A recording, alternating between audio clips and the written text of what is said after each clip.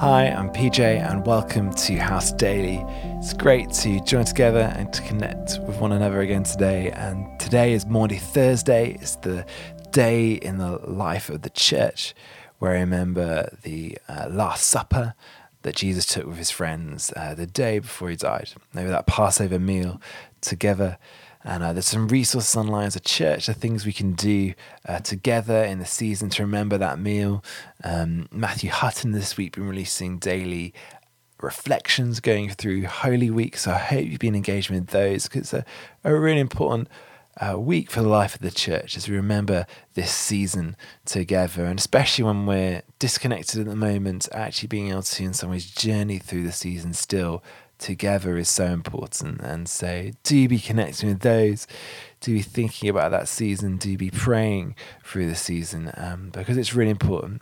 And part of what we do together in House Daily is ensuring that we're just digging into scripture together every day at the moment. We're going through the book of Philippians and it's coming close to the end. We've got today and tomorrow left as we round off this book. And it's a letter that Paul wrote to the church in Philippi, a church which he started, the first church of Europe that he started. And it's a really amazing letter. It's a letter of thanks where Paul just blesses the church there, that he encourages them.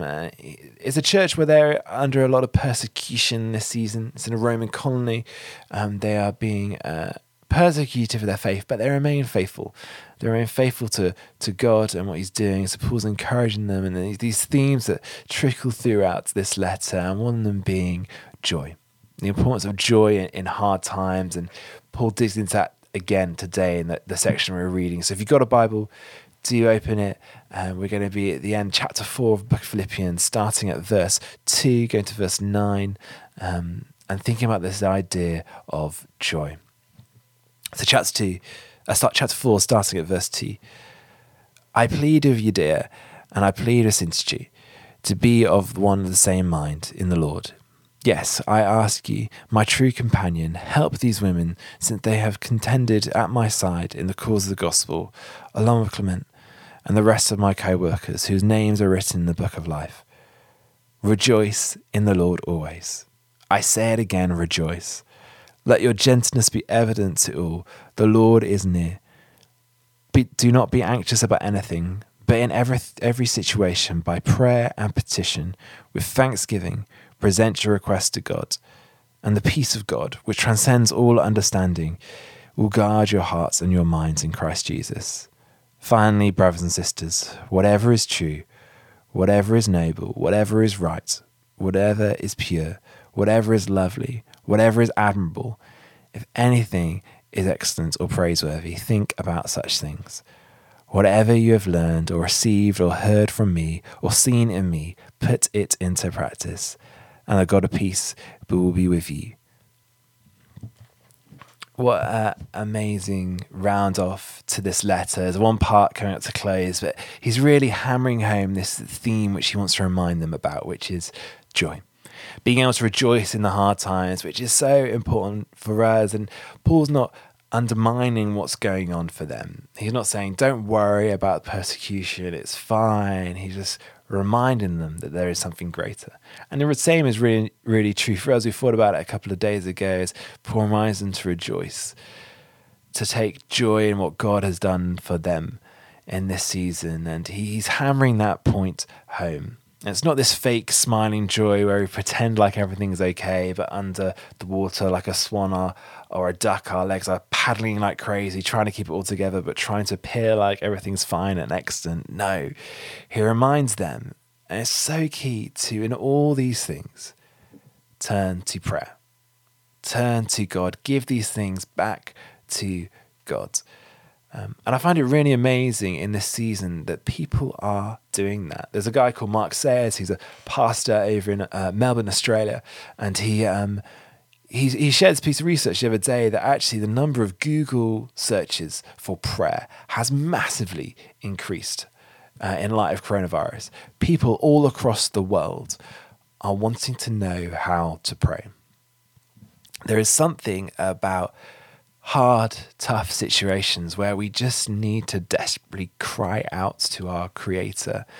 And people all across the world, those of little faith, of no faith, are longing for their God, their Creator. And for us as well, who know He is alive and He reigns, we need to have that same attitude of giving all these things over to God. And that's not to say that it's going to magically change or our anxiety is going to disappear.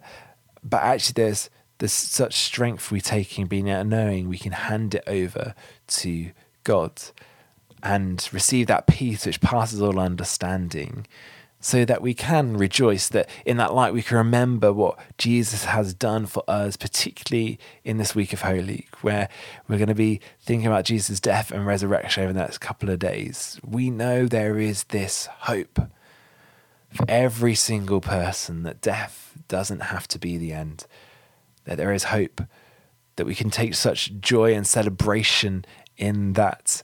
And it's not that saying those things go away, but actually it really focuses ourselves on what we take great joy in.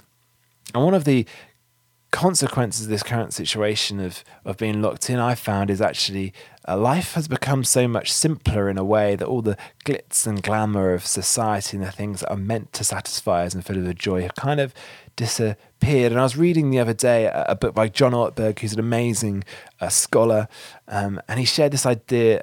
It's about spiritual disciplines, and he's talking about celebration.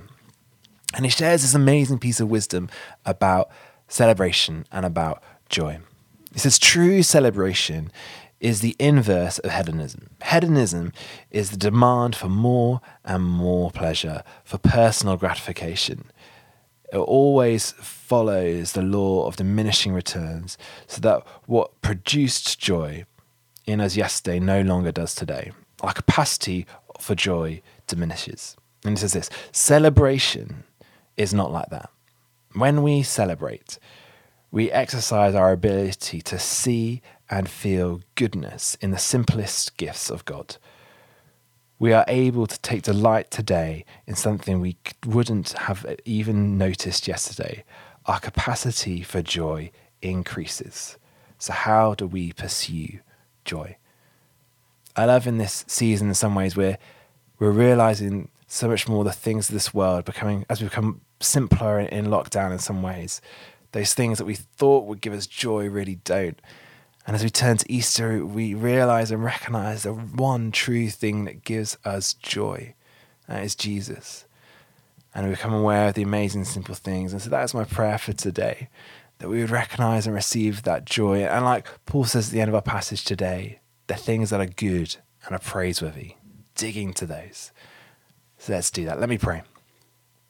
God, thank you that you are the source of joy. You are the source of true joy. Help us to cast all of our anxieties onto you in prayer. Help us to be a prayerful people, particularly in this season. And help us to know and receive that peace which passes all understanding, and to keep our time, our effort and energy fixed into the things that are good, that are praiseworthy, that are life-giving, the things that stir up that joy within us. Fill us with your Spirit for today, Lord. In your name, amen. Thank you so much for joining us today. Be safe, be church, keep washing your hands.